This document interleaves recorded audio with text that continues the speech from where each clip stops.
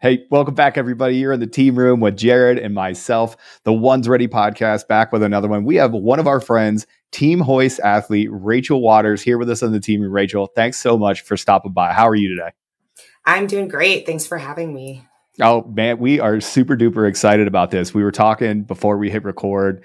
You are an amazing athlete that we've been following on Instagram for quite a while. When, we realized that we were both Team Hoist, we reached out to our friends over there. We're like, listen, we got to get Rachel on. She's fantastic. So pro obstacle course racer, you're obviously a fitness enthusiast and athlete at the professional level for however high, of the mountain that is in today's world, because there are some extremely strong chicks out there, but your name is really high up in that very, very strong chick realm. And that's awesome. That's why we want to have you on. But for all of our listeners, kind of just give us a background of who you are and how you came to be the strength athlete and the athlete that you are today. Yeah, I mean, I'll try to make it a short story. I guess nothing ever is. But I like that question actually, because I like to tell people that I didn't grow up playing sports. I didn't come from a sports family. Nobody ever expected me to do anything sports related with my life. And, I walked onto the track team in high school with some friends because that's one of those sports where they really can't kick you off if you show up to practice. You just suck and you show up to practice. And so I sucked and I just kind of started running and, and kept with it. And then kept a relationship with running into adulthood. It actually developed into, this is another can of worms, but, a more unhealthy, my relationship with exercise has changed, but, it turned into something a little more unhealthy in my 20s, running more just to try to look a certain way, but running was, I guess, more as a punishment, but I stayed as a casual runner. And then one day I was running a half marathon and someone said, have you tried a Spartan race? And I was like, no, they're like, well, there's one next month. And I was like, okay, all right, that sounds, it's 5 miles. I can do that, Sure. Yeah. And it was right at a time I had gone through a breakup. So it was like kind of like what I needed at that moment, right? This like thing to scare me and look forward to. So I showed up, I went, didn't even really know what I was getting myself into. And it was so hard. My hands were ripped up. I was so beat up after. And then I was driving home and I checked the results and I had run in like an open non-competitive wave. And, I looked and I had gotten I want to say it was like 10th or 11th out of like 1,300 women. Oh, and wow. Yeah. And I just, and it was like this moment in my life. I pulled over the car and I sort of cried actually. Cause it was the first time in my life I ever felt like I was really good at anything. I don't know. How awesome is that? A moment like that. And so, I mean, I just never looked back. That was in 2015. And a month later, another race came to town and I signed up for the competitive wave and that was it. And, here I am all these years later and it's still so much fun. So I just keep coming back. So, I guess I happened to be good at it and, wanted to train harder. And it's the type of thing that, you really learn a lot about yourself when you get pretty uncomfortable out there. And I've done a lot of things, since I started that have pushed me to different levels of discomfort. And I just keep coming back because I love the chaos of it. I think I sort of thrive in that, every obstacle race is different. It's not like a marathon, right? A marathon is the mileage, but with an obstacle race, the order of the obstacles makes a difference. The weather, the terrain. I mean, it's a lot of fun. So that's kind of how it happened. I just sort of came into it. And so now that I still have an identity crisis as like an athlete in a way, because it's just it feels like a hobby that I happen to be good at. And I enjoy, people ask me, how do you find the motivation to work out? I'm like, I just love it. So here I am finding what I love to do. And that's it. I'm going to give a quick shout out to Heartbreak, because you can say whatever you want about CrossFit or Olympic lifting, but nobody has made people into better shape, as a humanity, all of humanity, than Heartbreak. You get a good breakup. And I've been in a room just eating chicken and rice, sad, just looking forward to my next gym session as well. I think we've all had that moment where you were looking for something and fitness or athletics or whatever, found itself when you started. So after that first race, right, and you kind of pulled over and you had that moment, you're like, holy cow, this might be an actual thing. And then you're getting ready to sign up for the next one. What were those feelings jumping into there? Because we have a lot of our listeners are waiting to make that big leap. They're waiting to take that step. And there's a lot of anxiety tied to that. There's a lot of, imposter syndrome. There's a lot of, what if I fail? How did you get over those initial hurdles when you started kind of on this journey to get where you are? To kind of move into the pro realm, I guess, like just making that, I guess it depends on how you view failure, and how afraid you are to fail. And I guess the external criticism of potential failure never really bothered me that much because, nobody has ever given me a harder time than I've ever given myself. Like I've given myself the hardest time of anybody out there.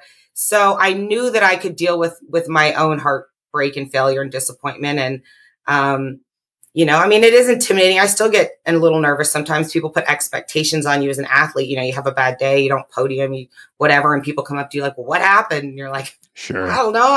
I'm a person. Like I just sucked today. Day. I don't know. Like I couldn't do it. Like it just happened. But, I think the hardest part is signing up. And I think another thing that's so strange is when people come up to me and say, you ran the pro wave. You're so, oh my gosh, that's amazing. I'm like, it's the same race. Like it's literally the same course.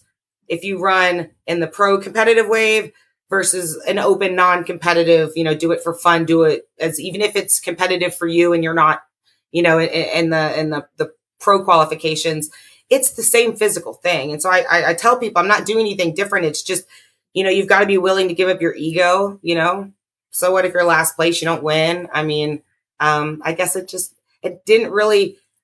didn't want people in my way in the open wave. I just had to sign up in the pro wave. It's like, if I want to run as fast as I want to run, like they got to get out of my way. I better run pro. And so it just pushes you, and you put yourself in this group with these fast women and it's going to demand more of you than if you just go out and race yourself too. So. Did you have anybody in that group of fast women that you were looking up to? Like you had a role model where you're like, oh my goodness. Like, especially when we started out, we have our role models that we looked up to. And of course, young kids have athletes that they look up to, but in this world of kind of like pro obstacle course racing, it's very niche. But did you have a big name that you looked at and you're like, oh man, I just hope that I want to be her? There were a couple, like when I started, I would say Amelia Boone was an original obstacle course racer, and Corinna Coffin. And, I was watching them. As it's grown, Lindsay Webster's the probably top name in our world. One of my friends, Chris in Texas, is quickly stepping up. So I had, I had some role models, but I've always also been kind of a personal, an individual that kind of keeps to myself. So I try not to put too much emphasis on them, but absolutely, I've had girls that I looked up to and admired and was a little starstruck by as athletes for sure. Did you ever actually get to meet them and talk to them as you were in that space and you became a bigger name? Did you get to meet your idols? They always tell you never meet your idols, right? Well, no, but what was actually interesting is I got to go in a head-to-head competition in a final elimination with one of them last year. Oh, wow. And I beat her, and that was another moment for me in my life. No big deal. Too, yeah. And that's like when you ask that, because it's like everybody has that, and that for me was like another moment in my life where I'll never forget how I felt like when you do something like that, because it's not like we're not like fighters. We don't like call out other athletes. Right. We don't do that, so it's not like anything. And she's an incredible person and I got to meet her and it's, nothing. It's never fun to beat people, right? Because somebody loses. But for me, that was like a moment of validation, I guess, like personal validation on mine. But yeah. But no, I didn't. Yeah, I haven't met Amelia Boone. Are there is there a large pool of athletes like yourself? I mean, yes and no. There's thousands. I mean, there's millions of people doing Spartan races, but in the pool, sometimes like some of our races, I'll be racing 10 people. Sometimes I'm racing 70 people. Yes, there's a lot of overlap. So we get a lot of CrossFit athletes. There's this new hybrid type of fitness. I don't know if you guys have heard of High Rocks and DecaFit. They're kind of like CrossFit with running. So there are, and it's getting bigger and more competitive. I've seen the sport grow so much since I started. I mean, the obstacles they're building are so much more difficult. They're demanding more of the athletes. It is growing, but it's still sort of a small sport. But when you start putting prize money out, people start. Oh yeah, that changes things when you start having a purse at the end of it for sure. So can you define just for us, do you consider yourself more of a hybrid athlete or a professional obstacle course like, I mean, I guess I would I don't have to even say know, like, where do you obstacle. categorize your I guess I would have to say obstacle course racing because that's been, I guess, more of my sport that I've excelled at. But there is this like other part of like this hybrid racing that has sort of come off of obstacle racing, and it's really growing. And I've actually been interested in that because I've been obstacle racing now for 6 or 7 years, and so I have actually been looking more at not CrossFit per se, because CrossFit's a really technical sport, but more of the hybrid. But I would, if I had to pick one, I'd say my primary sport's obstacle course racing. But I like to do anything. I mean, I do CrossFit type competitions, trail running, anything that sucks. Basically, I'm like, let's do it. If I could do it, like it sucks, I want to do it. and rewards at the end too. Like pizza rucks. I mean, yeah, that's a thing too, apparently. And the community and meeting people, and like getting to talk to people. It's I just like to. I can't sit still, so I'm always just trying to work out, I guess. Yeah, guilty. I am also a busybody. What are you drinking there? What do you got? Oh, I'm drinking a Hoist. Just a little Hoist. Don't you worry about that. Don't you worry about that. Just do you guys like Hoist?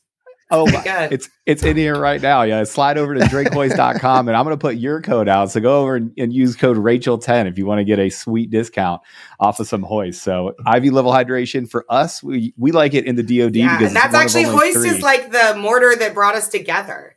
It is. Yep. Yeah. We're drink Hoist athletes together. Yeah, they brought us together. I had to use that opportunity. I saw it and I was like, may as well. Right. I mean, 10 minutes in, 11 minutes in, go right into it. It's right in there. Rachel, you said something earlier about, and Aaron, you kind of alluded to it as well, talking about breakups and fitness and how a lot of that ties together. Like, so have you kind of always used fitness as kind of a therapy? Because I know, like, that's a big thing, right? Is whether it is breakups, whether it's depression, anxiety, trouble sleeping and stuff like that. Like that is the one thing that I've noticed throughout, my time is that fitness can help with so much of that. It may not solve the problem, but is that kind of how you used it and how you see it? Yeah. And I would think, and I think that, to get to a certain level of training, whatever your sport is, or even like, let's even take it outside of sports and say, people that over dedicate, they're obsessed with their work, or they're obsessed with hunting, or they're obsessed with remodeling a car or redoing their house, or whatever it is that you're passionate and obsessed about, right? You take it to the extreme. I think that a lot of people that look for those types of things have like a deep hurt.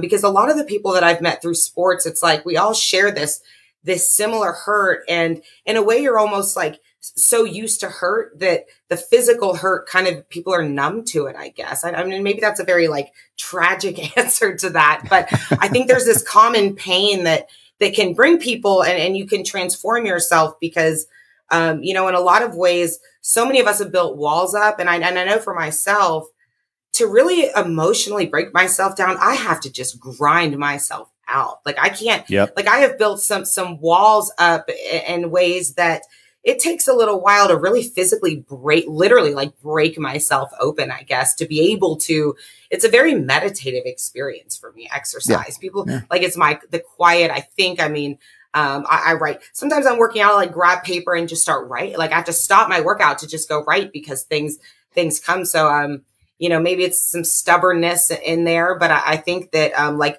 this, using this darkness, you can kind of like use it to fuel like that light of this energy, I guess. I mean, I don't know if that answers it, but no, it does, because there are, I don't run with a phone or anything like that, but almost every time I go for a run, like I'm sure I've had some very, I'm sure I'd be a millionaire with some of the ideas that I've thought of, while I'm going out running. But by the time I get back, if I don't actively go, remember this, I will forget it. But it's clarity, Yeah. It's for me anyway. And I hear that from a lot of people. So it's not just me being weird. We were, we're weird together, I guess. No kidding, on the group chat. Like, I got done with a workout and I hit our group chat, like our little Ones Ready group chat. And I hit like 4 or 5 ideas and I just put them out there. And our friend Trent was just like, oh man, like, where'd you come up with all these ideas? I was like, you'd be surprised what clarity you can gain, because I had an hour Stairmaster session, right? So I was just crushing myself on the Stairmaster for an hour straight. I was like, you'd be surprised what clarity, but it's even built into the terminology that we use. Like, when you have a really hard CrossFit workout, or when you have a really hard race, or, you know, when you're talking about doing 50 milers, 100 milers, and you're getting hit with a bunch of penalties during the obstacle course, like, we call it going to a dark place. We literally say, like, you sit in your pain cave and you're just trying to grind through it, and you're being very, very physically present. You know, you can't be anywhere else other than in that moment. So, yeah, it's a great way to think about it, because, you know, you literally go into that dark place, you go into that pain cave, and the whole point is to accomplish and gain some clarity on the way out and be a better person afterwards, after breaking yourself down. So you explained that perfectly. Yeah, I mean, I think it's I know my relationship with like working out has changed over time. I think because I've obviously changed too, but you know, it really is therapeutic, and there's this very primal thing about it. And it's funny because we're in our little commercial gyms with our water bottles, you know, paying Right. to be there, working out to get ourselves to like fight or flight mode, right? Like, Right. but you really primally like break yourself down to like, almost like when you're on a Stairmaster for an hour, it feels like survival, you know, and your mind clears. So like when I'm on a race course, like nothing else matters. Like I doesn't matter if I think I'm not good enough. It doesn't matter what I look like, what someone said, what I'm ashamed of, what I did yesterday. All that matters is I'm like, oh fuck, I got to get through this next mile. I'm dying. Like, oh, there's just this next obstacle. Like, and so it's just such a clear place. I think when you can be so pushed into physical exertion that you get to forget all this shit that doesn't really matter, I guess. Yeah. And you said it earlier that you learned a lot about yourself in some of those dark places. And I think that's common with all of us is you definitely, your mind will take some paths that it normally would not take when you are, you know, you said it, in that fight or flight mode. And it's interesting whether that's healthy or not. I don't know. I tend to say it is healthy. I think I'm doing okay. Yeah, right. Yeah. Like, I don't know. Like, I guess. Like, I mean, none of us are perfect, but, you know, some of us just grind ourselves to the bone to, like, advance it. But, you know, at least I'm just being self-destructive and I'm not hurting others. Yeah, right. Exactly. At least it's only my problem. My favorite is when you're just in the depths of it and somebody comes over and like, literally, are you okay? Dude, are you fine? I'm like, I've never been better. This is great. It's almost like Fight Club. You know what I mean? Yeah. Like you're in the middle of the fight and you're like, no, I've never had more clarity than that. When you first started out and you first started getting on this pro, you know, obstacle race, I kind of want to talk about how you evolved through it. What were some of those, you know, not like really like first race jitters and stuff like that, because everybody gets those. What was one thing that you found that was way harder and you had no idea that it was going to be as hard as it was when you first started your pro career? Like, as far as an obstacle on like a course, or just like, sure, or training, or, you know, was it the training grind that you had to go into? Like, what was one of those things that you were like, oh wow, this is a real thing? I think it's like the travel, maybe like the lifestyle you really have to be able to get out there. Because the interesting thing about obstacle course racing is that, you know, you have to have this big elaborate outdoor setup. You know, you can't just do a trail run somewhere. You can't just go into a box and do a CrossFit competition, or even wrestling or basketball. I mean, to have these courses, I mean, they're not easy to find. There's only so many that are in your hometown. So, it's really being able to like train and access them, because, you know, it's just not that common. It's growing. American Ninja Warriors really helped because people all think it's like the same thing. And there's ninja gyms, which is great. But, I think it, you know, it's really the access and training, and then the ability to compete, you know, at home.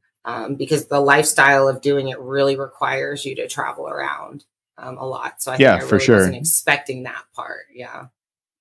Are you not going to just build your own out back? Do you have any plans to make your own obstacle course to do all your own training at home, or what? No, I don't have like the space now. And I actually like the chaos of like, I don't do obstacles unless I'm in a race. And I sort of like the chaos of it, if that makes sense. Like of course it'd be fun if I could just have my own course and like run around in it in my backyard, but it's not a priority to me, I guess. Cause I love just like shit. Like I don't ever even look at the course maps. Before you just go completely blind to it. Yeah. They'll have like the obstacles in order. And I'm just like, it doesn't matter. Like it really doesn't matter. I'm just going to do it. I mean, cause I can try to plan. Sometimes I'm like, oh, maybe I should have. And I'm like, no, it was fine. But I just love I think the chaos of it. So, for me, I think I like having it as this like special thing that I have to travel to. And it's really only there that I can have experience. But I would say that the access does make it hard as a sport in general, because, again, to do them, it's this big elaborate setup, for miles of course. Sure. It's just not as easy to do. Do you think that your love of chaos gives you an advantage over other people where, the world is falling down around you, but you're just there for it? Yeah, it does, I think. Was that something you always had, or is it something you developed as you got into the sport? Unfortunately, I grew up in a very like chaotic, not safe feeling home. So from a really young age, I internalized and learned how to survive in chaos. And I guess it almost felt normal to me. I didn't really have a choice. So I guess I grew up that way, in a family that way. And so, I guess I can thrive in it. And so I actually like the chaos. I see it.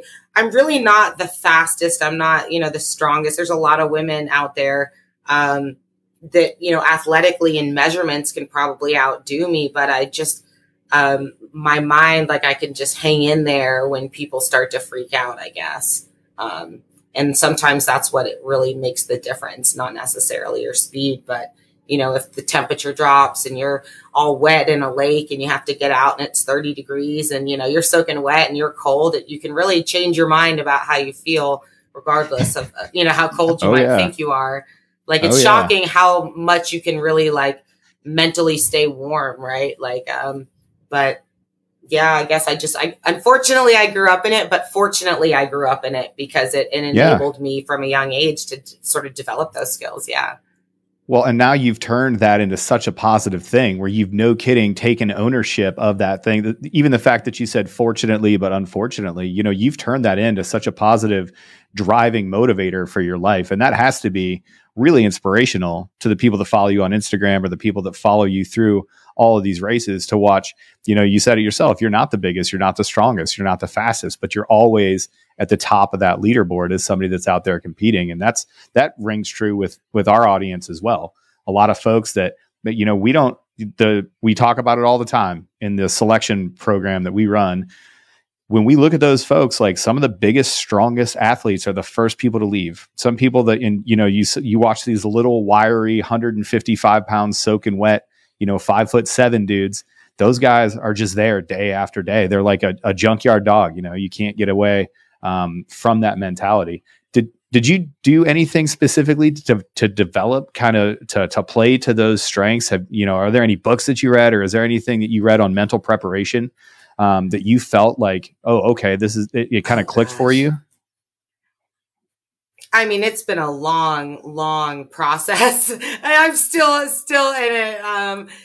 Like every day, sometimes it's like minute by minute, like, learning and growing. But, a little bit of like a parallel sort of story that's an important part of my story is that when I was about 18 or 19, my mom had gotten sick. She got diagnosed with early onset Alzheimer's. And so I developed, I was the perfect storm based on like my upbringing and, like the environment of being a female and stuff. And I developed bulimia when I was about 18, 19 as a coping skill, and that was my way to deal with my mom's illness. The things I never really developed, the things I wasn't able to develop yet. Right. And learning how to deal with my pain, anger, all this stuff from my childhood, I just sort of bottled it up. And that was my, I guess, addiction, if you want to call it that. If it wasn't that, I probably would have been an alcoholic or something else, And so that was sort of a parallel part of all of this. So my relationship with food, nutrition, exercise has changed dramatically, because when you pair an eating disorder with exercise, they usually are, part of each other, when that's your mindset. And so that was sort of like a parallel story that I had, and really working on that, I think, was the first step I had to take to develop as a person and an athlete, and with my mindset. Because one day I just got sick enough of my own shit and was like, I can't do this anymore. I just can't do this anymore. And, sort of making that choice. I didn't actually, and I'm not advocating this as an option, but I didn't, go to treatment or therapy or medication or anything. I just, picked up a calendar one day and wrote number 1 on it for day 1 and put it up in my bathroom so I could see it every day, and was like, I'm changing this. And so I actually still have this calendar that's I still go write the days. I'm almost at 3 years now of bulimia sobriety, but it's sometimes that calendar is the only thing. Yeah. Yeah. So I wouldn't. Man, that is a fantastic story. Yeah. Thanks. Yeah. I wouldn't advocate doing it without help, but, I've read some of my favorite books. I love, The Alchemist. I love Pema Chodron. If you've ever read any of her, she does a lot of Buddhist stuff. I love, Chasing Excellence is a great book. I don't know if you guys, Ben Bergeron's written that one. Yeah, I love to read. He's fantastic. Yeah, I just finished Way of the Peaceful Warrior. If you guys have read that, I just finished that one. My next book is Viktor Frankl's. A lot of stuff. I've used the Headspace app, but I think reading for me has been the biggest thing, because I've had to learn new ways. I've had to learn how brains work and learn from other people about, how to change habits and stuff. But a lot of reading, a lot of exercise, writing poetry, and just looking at a calendar and trying not to let myself down and go back to day 1 again, Well, and so much of it depends on you. The fact that you recognize this is my rock bottom, I have to be better, and you started it. We talk about victor versus victim mentality all the time on here.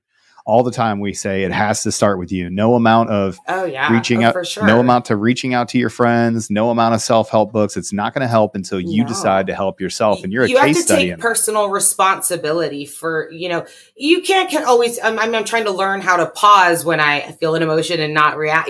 That's the goal, but you can't always control your thoughts. You can't always control your emotions, but you get to take full responsibility for what you choose to say, how you choose to spend your time, how you choose to treat people. You make all of those choices. And it's a humbling thing. You're like, well, shit, I'm in this because I chose this. But when you realize that, it's empowering. And that, you don't get to blame, I had to learn, you don't get to blame your parents anymore, for whatever your parents did to you when you were a kid. When you're an adult, you don't get to do that anymore. You get to take responsibility for, that wasn't me. I wasn't them. I have a choice to learn and do different. And so I was really, again, I got sick of my own shit. I was just like, look at this prison you've built yourself with an eating disorder. Is this what you want? You're choosing this. And so it's really, it sucks to be like, oh my God, it's me, but taking responsibility, that nobody likes that. You want to blame. I played the victim for a long time, right? It's what happened to me. It's how people have treated me. It's because of this. Oh, my mom got sick. It was this. It's like, well, no, Rachel, you are the only thing you get to control is what you think and what you do and how you act. And let's just start there. Let me start with there. Let's start with eating right? Let's start with this. And it's still hard, right? Addiction and mind and emotions, but the more you work at it, the little bit easier it gets over time. And you can celebrate your victories of, succeeding in those. Every time you find yourself almost falling off the cliff and you are able to have the mindfulness to put yourself back on, that's like a win. Cause you're like, man, 5 years ago, I would have probably, had a meltdown over this. And now I can. So. Yeah, I would have spiraled out into nothing and fallen right back into those old habits, and it would have been this, month-long thing. And now you're able to not only recognize that you're going that way, but catch yourself, and then you put the brakes on and go, no, that's not who I am anymore, and that's not what I'm going to accept for myself anymore. And that's a huge lesson.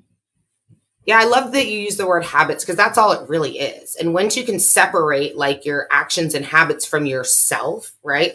You aren't an alcoholic. You're just choosing alcohol as, a way to deal with your stress. And so when you can also identify that, it's like, well, wait a minute, you can also choose to be something else. You can choose to do something differently instead of this this identity of I'm a failure, I'm at this. It's like, well, no, wait a minute. It's just a bad habit, so you learn a new habit, right? Like exercising yourself into oblivion. Right. Yeah. Absolutely. Just crushing yourself in the gym to teach yourself a lesson every single day. And I think we all have that part of us too, that we want to substitute those healthy habits, for the unhealthy habits that we have. And of course you can go the wrong way. We all jokingly talk about just destroying ourselves, in the gym or for fitness or whatever. But that's the bottom line is looking at yourself and going, wait a second, I'm going to put something healthy in place of this unhealthy thing. And if I could just do that, a couple days in a row, I joke with my friends all the time.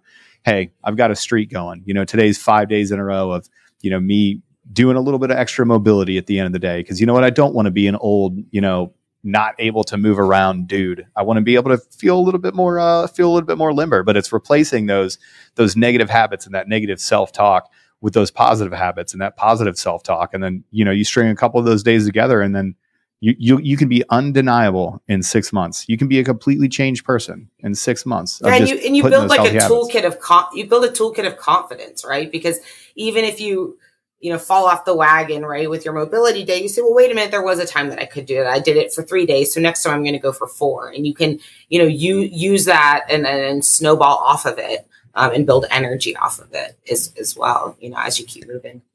Mm-hmm. Yeah, it's kind of also at least, and I forget who I heard it from, so it's definitely not my idea, but where it's a way that your mind is telling you, like, okay, so I know Aaron, I don't know if you're still doing intermittent fasting. I think Aaron eats like once a day or something like that. Like I don't do that, but it's that whole, okay, do you need to eat? Like, does your mind actually have control of your body? Like when I go to pick up that ice cream or cheesecake, right? I struggle with that a lot, we all do. Ice cream and cheesecake are delicious. That's why. Yeah. But I also have to go like, man, am I going to let this control me, or do I own my body? Do I own my decisions and stuff like that? Like it's something that I struggle with, and I think everybody does. But anyway, more of a comment than a question. Yeah, but I don't know. Can you relate to that? I can, and I think that it also, you have to kind of have a why, and it doesn't mean you have to have, you're a pro athlete with this why of like competing or whatever. But for some people, a why could just be, self-love.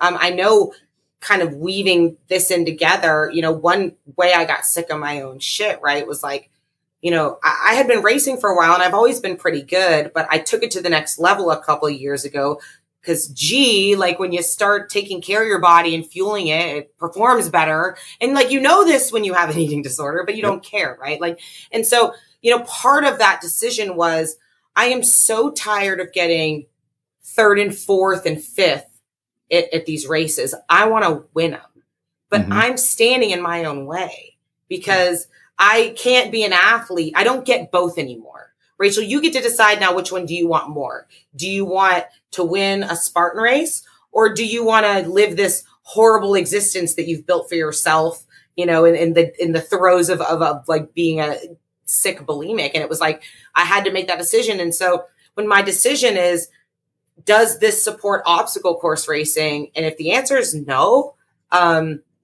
it's not it for me. And I'm lucky to have found something I'm not passionate about. Right. But it's like, people ask, oh, why don't you want to go out? Oh, why don't you eat this? You want to drink this? I'm like, it's easy because when I know how it feels to win, that's all I care about. And so you really kind of have to find a why, I think, that can help you. If it's just because people tell me I'm supposed to look skinny, like that's not going to be a why. It's, you gotta have a real reason not to want to eat the cheesecake, right? It could be because I have kids that I want to stay alive and healthy to be able to see grow up or whatever. For me, it was, I'm sick of this feeling of coming home in 4th place.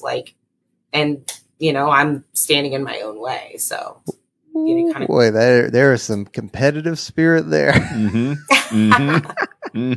Yeah. But you can't do what you're doing without being like extremely competitive. So I'm actually not like, I'm not like a cutthroat person. I am pretty competitive with myself though. Like I like to push myself, but I think that's like at least the three of us right here. I think like I don't care. Like I just did a Spartan race, I don't know, a month ago with some of the recruits here in Vegas. Wasn't it so much fun? Yeah. Oh yeah. I mean, I've done many. He's like, no, I love them. He's like, I can't believe you do this all the time.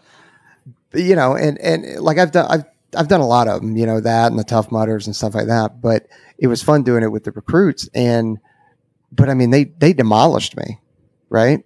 And okay, so there's some excuses in there that I'm sure I could throw out, but I'm happy for them. I was more pissed at myself. Mm-hmm. Like I should have done better. I should have throttled back a little bit more on this obstacle or in between this one. And I should have accelerated more on that one, or and I start debriefing everything and I could have done this better. And so that I know for next time, but again, to not looking at the course, cause I don't look at the course either, beforehand. Like it's the chaos of it. And I also go, well, like I should, like if I'm truly, have that general preparedness, preparing for life, then it shouldn't matter what the next obstacle is. I should just be ready, or at least trained to be ready for it. So, yeah. And it's funny because, like I said, I've done a lot of those, not to the extent you have, but do you still, or have you ever gotten any kind of the nervousness or anxiety or the kind of, pumped up for that? Because I know that and I don't even know if it's anxiety or nervousness or whatever it is, or excitement. Just, I'm excited to do it. But like being able to harness that and use that. Have you figured out how to do that? I'm working on it. I still struggle with the imposter syndrome sometimes and I think that the fear motivates me more than anything, because I still operate at like every race I show up to. I'm like, is this the one where the wheels are going to fall off?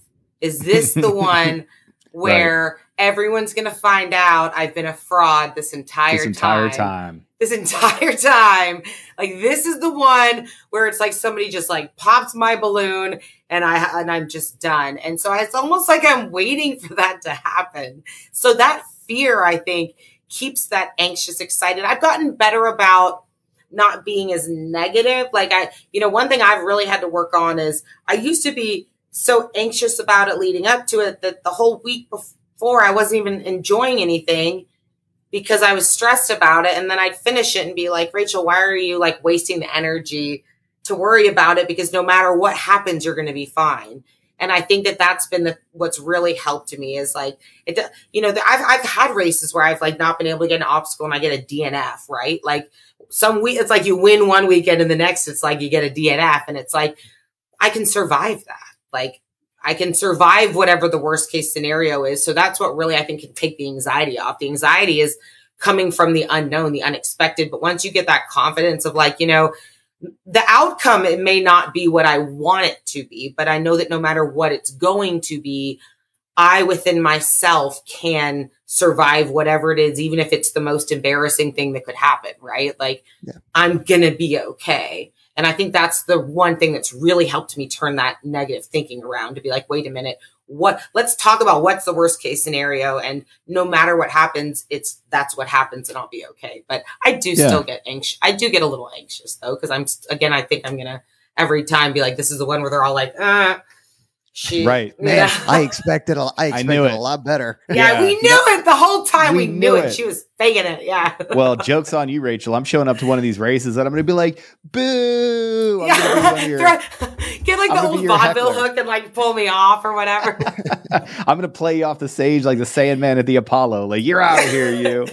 So what was the first step? So that's a lifelong process. We do the same thing, by the way. Jared and I have talked about this. Trent and I have talked about this. We all talk about this. I don't know how many times. So we have an initial fitness test, right? And it's a hard fitness test for folks to pass to get into the Air Force Special Warfare career fields. I've had candidates that come out and I ran one, like, I think this is like 4 months ago now.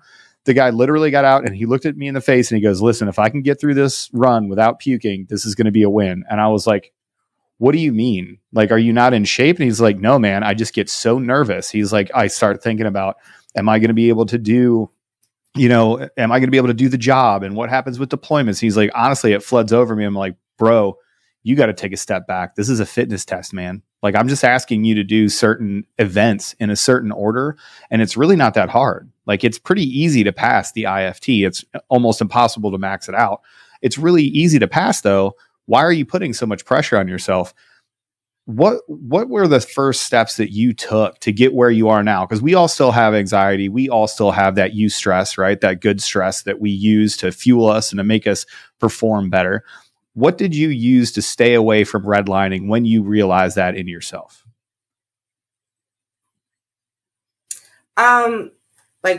Sorry, you broke up a little bit on the very last question you just said. So okay. Yeah. No, I was just wondering how you started to train yourself to really be, was it positive self-talk? You had mentioned, okay, I understand that the worst thing that can happen, I'm going to be okay. Was it just telling yourself that over and over again? It really actually, like, it is self-talk. I mean, it was really examining the relationship with myself in my head. And one of my, like, this is maybe like the smallest thing, but I started writing mantras on my hand in Sharpie, like before a race. Like, I would put something like, just breathe or be brave. Or, I mean, there's certain songs I love, like maybe like a lyric, like a couple of words of a song, like little one-liner type things. And using like tools like that so that when things get hard, I mean, it's crazy how just like a couple of words on your hand can make all of the difference when you're falling apart. But that was one tool that I've used a lot, because like, you can't always predict your emotions, but it's like, all right, how can you control like that, your self-care? How can you take care of yourself? It can be the smallest thing of like bringing a chapstick with you on course, if that's what you like, or a certain type of gum. I mean, I know those are small things, but it's, how can I take care of myself? How can I, be a friend to myself, but really examining how I talk to myself. What you say when you fail the obstacle and you're doing burpees makes a huge difference. And, when you fail something, do you now let it ruin your race? And I had to learn that the hard way, right? Like giving up on yourself, really early. So I think it all really does start with self-talk. And when you're out on a race course, and on our races, you can't bring headphones. You're not listening to, it's you out there. You really learn how you talk to yourself when you have to do these things. And so it was really, that was my relationship with myself is really the thing I've had to work on. External relationships are important. Those need work. But I would say that the biggest change in my life is how I treat and talk to myself. I've read a little bit of Jordan Peterson's stuff, and he has this concept, and I'm going to butcher it and not say it right, but it's essentially like, treat yourself in the way that you would treat somebody that you were in charge of taking care of. Mm-hmm. And it's so simple, but it's like so many of us are so loving to everyone around us. And then we don't take care of ourselves. And, and I think that was the biggest lesson. I think if I had to pick one lesson, it's how I've talked to myself. That's really the thing that's changed. Right. Huge fan of Jordan Peterson. He said, treat yourself like somebody that you're responsible for. Like treat yourself like somebody that you are responsible for taking care of. In our circles, we kind of encapsulate everything that you're talking about. We call it failing fast. Like you're going to fail. We're going to put you in positions where you're going to fail. You're going to fail as an athlete. You're going to fail as a person. You're going to fail as a grown man or a grown woman. We may shake the foundation of who you are down to your ego, but that's the point. We need you to fail fast. Okay. You didn't get that obstacle. Okay. Done. You failed. Get to the burpees. Let's get these done quickly. And then let's move on. Like take whatever less it's not ignoring your failures. And it's not saying, you're not happy talking yourself and saying, oh, okay, this is, everything is fine. No, it's totally okay to be like, hey, I sucked today. I failed. I missed that obstacle. I did, for us, I didn't do well on this shooting event, or I didn't lead the team in the way that I was supposed to, or, I failed in this part of my career or whatever, but you got to fail fast. You got to get through that obstacle. You got to treat yourself with love and care and respect. Like you're responsible for keeping yourself, because you are, humans and sentient beings. It's a weird woo-woo thing to think about, but we're the only animal that fights ourselves daily. Like we legitimately fight ourselves with our own internal monologue every single day. And we have to try to find a way to do that in a way that is nice, that is, loving, that helps us grow, as opposed to just getting absolutely crushed every single day. Oh, I mean, absolutely. I mean, you're going to fail, and it's really how you deal with it, because that's the past. Literally every second that passes, it's behind you. It's done. You can't change it. So when you're doing your burpees, sitting there beating yourself up about how I should have, could have, fell off, or it doesn't matter. It's gone. It's like, get through the work, take responsibility for it, get over it. You're here now. Like, just keep moving. And I actually had, it's we're talking about this. I had like a profound moment last weekend. I did this, really, really hard event. Go Ruck put it on. It was like a 2-day games. We had like 8 evolutions. We were camping out. It was really competitive and tough, but unpredictable, right? They didn't tell us what our stuff was until we showed up. And one of the events they had us, it was a workout, but part of it, you had to tie military knots and then, do a ruck run and open water swim. And you only had so many chances at these knots.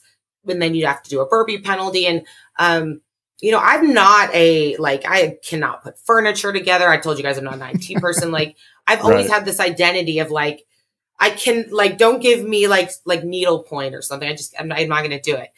And so they're giving us a really quick, brief lesson in this knot tying, right? Like, it's really quick, like 3 knots. And I'm just like watching all the other athletes just get it like that. And I'm sitting here like panicking because I'm like, I am about to be so exposed in my ignorance.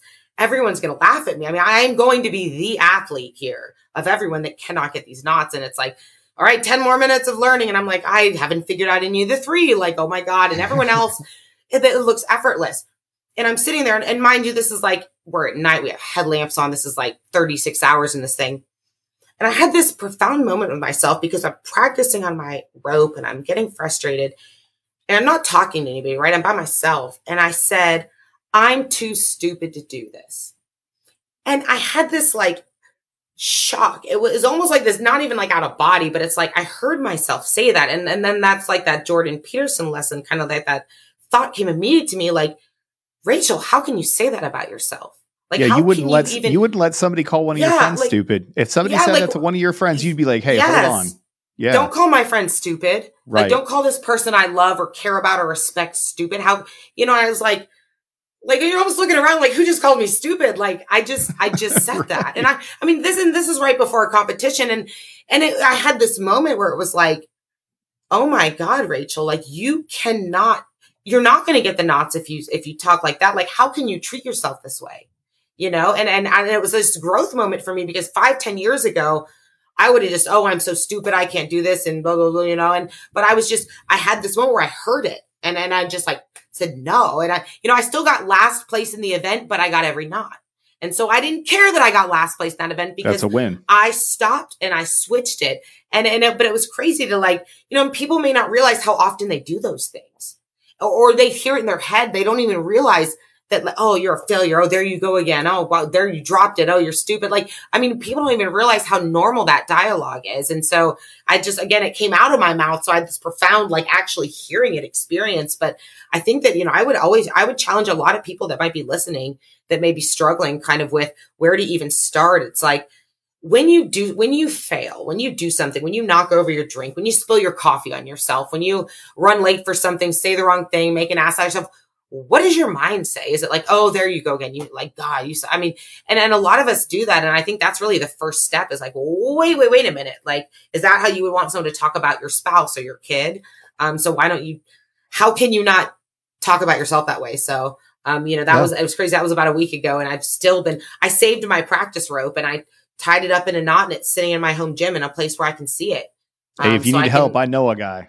You know what I'm saying? Like, I know how to tie him now, but I know a couple guys. I can tie a bowling knot. Okay, you need a bowling knot. I'm your girl. Bowling, I got you. Square knot bowling and a girth hitch. I bet those were the with a half hitch or some shit like that. There we like go. Trauma. Yeah, girth hitch with an extra turn. Oh my God! Got him. Yeah, but anyway, I think for people listening, it's like really like the first step is identifying that inner dialogue. Just like seeing it, because I think we're just so used to it that you don't even hear that voice in your head. I was lucky enough to, have some moments like that in my life to like, whoa, Rachel, you need to like flip this around. But, I think that's kind of the first step is what's going on. What are you saying to yourself? Yeah. Well, and you recognize pretty early, and we've got a buddy, J Mac out there who he used to be chubby growing up, and he's been on the podcast, I don't know, 3 or 4 times now. Yeah. And he talks about like, hey, I sit here and as I'm running or as I'm about to, go out to dinner or something like that, and I see something, yeah, you little fat kid, don't you eat that? Yeah, he's just, but it works for him. Ultra marathon runner now. The guy runs, the guy runs like 50 milers and like crushes CrossFit workouts. Sometimes when I'm out there running on a race, I'm like, pick up your fucking feet, Rachel. Come on, come on, Rachel. Like, I say that to myself, and it's a tough love self-coaching, but it's like, I'll want to walk, and I'm like, those girls behind you aren't walking. Like, pick up your feet. Like, what are you doing, Rachel? So you can do that in a constructive way, right? You can turn that into a level of self-coaching. Cause that's also, you have to find humor in it too. Like, oh, for sure. When you fall, like, come on, Rachel. Like, why are you doing this to yourself? Like, why are you stubbing your toe? But it's being able to come to that level of the humor of letting it go and realizing like, none of this is a big deal. It's giving yourself tough love. Yeah. And laughing at yourself, because we're all pretty ridiculous. Goofy. Yeah. No, the going back to your Jordan Peterson reference.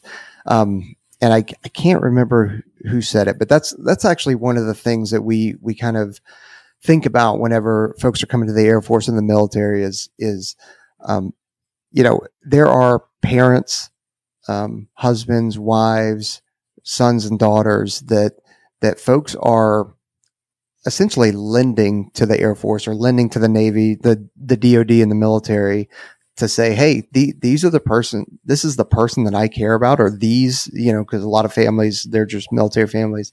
And I'm trusting you, DoD, to care for my family appropriately, and those members and those leadership roles to care and treat the people that I care about as your own, and I think that's important. And I think like when Jordan Peterson, like if you ever get a chance, by the way, if you get a chance to go see Jordan Peterson speak at one of his events, like I highly recommend it. It's fantastic. Okay. But and that might even actually be where I heard it from. But it's pretty amazing. And if you have that mindset going in when you start to talk to people and to talk to yourself, like it'll definitely change the language that is used for sure. Yeah. And kind of continuing it, like if you can't get your shit together with yourself, you really can't have a healthy relationship with anyone else either. And I know that's such a cliche thing, but it's like, how can you even show up as your best for anyone, even no matter how much you want to, right? If you can't even, get your own shit together. So it's just, so it's also, I think it's our diligence, like as a human being, to work on ourselves in that way, because I know that my journey inward has made me a better person outward too. When you stop being so selfish that you dwell in self-hatred and self-destruction, right? You now have more energy to actually give to others. And so I think it's kind of our duty and it's a personal responsibility of everybody to be working on themselves so that you can bring your best to the people that you love. And just in your communities and work and whatever it is that you do. Mm-hmm. So I've also noticed a change in myself. I didn't love the person I was before. I still don't love the person I am now, but I'm at least more proud of how I treat myself and others. But again, it started with me. Yeah, no, for sure. So kind of getting out of the mental aspect of it, what are some of the ways that you recover? Whether it's recover from training or recover from, some of these races. I mean, you said it was like a 48-hour ruck race with a whole bunch of different things in it. So how do you recover from some of these events? Probably not enough. I just stay hot. So it's like my muscles are always warm. So it's like they don't have time to settle in. I don't have time for DOMs. But no, just kidding. Kind of. Not really. I think that really my recovery is really in like daily lifestyle. So for me, it's not even what do I do after, it's what do I do every day leading up to, what do I do during, and then of course the days after, because it's all part of this big whole. And so for me, it's really every day. It's, drinking a lot of water, not really drinking alcohol, not drinking things I don't need to drink other than maybe, you know, my coffee and water and maybe some like supplements and stuff, but eating healthy every day. I mean, if you're keeping your body fine tuned, it's going to bounce back. So it's not really just about what you do immediately after, but for me, it's really just living that lifestyle. You know, I love, Epsom salt baths. I probably don't foam roll and stretch enough because I can't sit still enough to do it. But I love to do things like dog walks, stretch when I, you know, think about it. But really for me, it's, if I do it every day, if I eat it, really food, and I think that diet and water and like lifestyle really is what it is. I go to bed early. You know, I don't go out and do fun things. I go to bed early. Out. Yeah, you know, I'm in that bed at night. Hey, yeah, I'm in like that bed at 9:00, girl. I go to bed early. I drink I don't water. even respond after that. You know, I eat a lot of vegetables. If I'm feeling tired, you know, and I work out a lot, but I think also like I work on my headspace. You know, but I do love like Epsom salt baths, and, you know, I take amino acids. But really I don't do anything wild and crazy. I'm too like, you know, I like to like do my own things. I'm too like cheap and lazy to go do all of that, like whatever it is that people do to recover. Right, yeah, but cryo I just, yeah, I'm pretty used to it now. I mean, I compete 25, 26 weekends a month. So, you know, oh, wow. Yeah. And some of them are double day weekends. Some of them are like just a race on Saturday, but some are, you know, Spartans have 2 days. Sometimes they're like games events. So I'm just, my body now, I'm just used to, it's like, it's taken a while, but, you know, you just have to listen to yourself and I guess sleep, eat, drink water, get fresh air. You know, just the sleep's an amazing thing. Yeah. Crazy, right? Nothing, no magic, no magic. Just choosing healthy every day, the best I can, you know? Yeah, absolutely. Matt Frazier said that if they could put the benefits that you got from sleeping, like getting a good 8 hours of sleep, if they could put that into a pill, every sport would immediately make that pill illegal.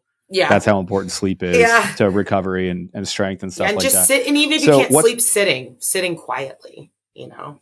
Yeah. So what's up next for you? What's the big race on the horizon for you coming up, Rachel? Big race. Like last weekend was probably one of my like really big things. Let's see. I got a lot. The next 7 weekends in a row after this, I'll be traveling and competing at 6 of them. So I'm doing, I'm doing a Savage race next weekend in Charleston. Then I'll be in Nashville doing this like CrossFit type competition. Then I'll be in Maryland doing another Savage race. Then I get a weekend at home. Then, you know, I've been with Hoist, you know, they work with Savage Race. They're the finish line drink. So they're your rehydration when you finish a Savage Race. So I was lucky enough to partner with them this year, at Savage Race. And so I, manage their tent for them, and get to hang out. So after I race in the morning, I get to hang out and meet people and, you know, just, it's like a dream come true. I get to like give them their drink and ask how the race was. So I'll be at, you know, 15 of those this year. But I guess one of my big goals, GoRuck has a 50-mile world championship that's 50 miles with a 20-pound ruck, in October. So I'd like to go do that. There's an obstacle course racing world championship in California, that I'll probably hit up. But, you know, the good thing about doing it as frequently as I do is, you know, you don't really get your heart broken if one of them doesn't materialize. So, you know, I guess it's just, my big thing is to just be able to keep doing what I'm doing, I guess, and continue forward. Outstanding. Well, if anybody wants to follow Rachel and make sure that you know exactly where she's going to be with these next 25 to 26 weekends a year where she's competing. If you have a question, you want to get into an obstacle race, you know, I think a lot of people get intimidated by it. Or, you know, I get a lot of people that want to ask about eating disorder recovery. I'm an open book about it because what is our wisdom if, you know, we don't share it? Like the lessons that I learned don't matter unless I can help someone else with it. So I love it when people reach out to me. I try to answer messages, you know, I try to, you know, really, really connect with people. So you can hit me up, ask me questions. Yeah. So find Rachel over on Instagram at Rachel_fit_girl. You can find her link tree there. So you can find where she is partnered with GoRuck and Invisible Force Aminos.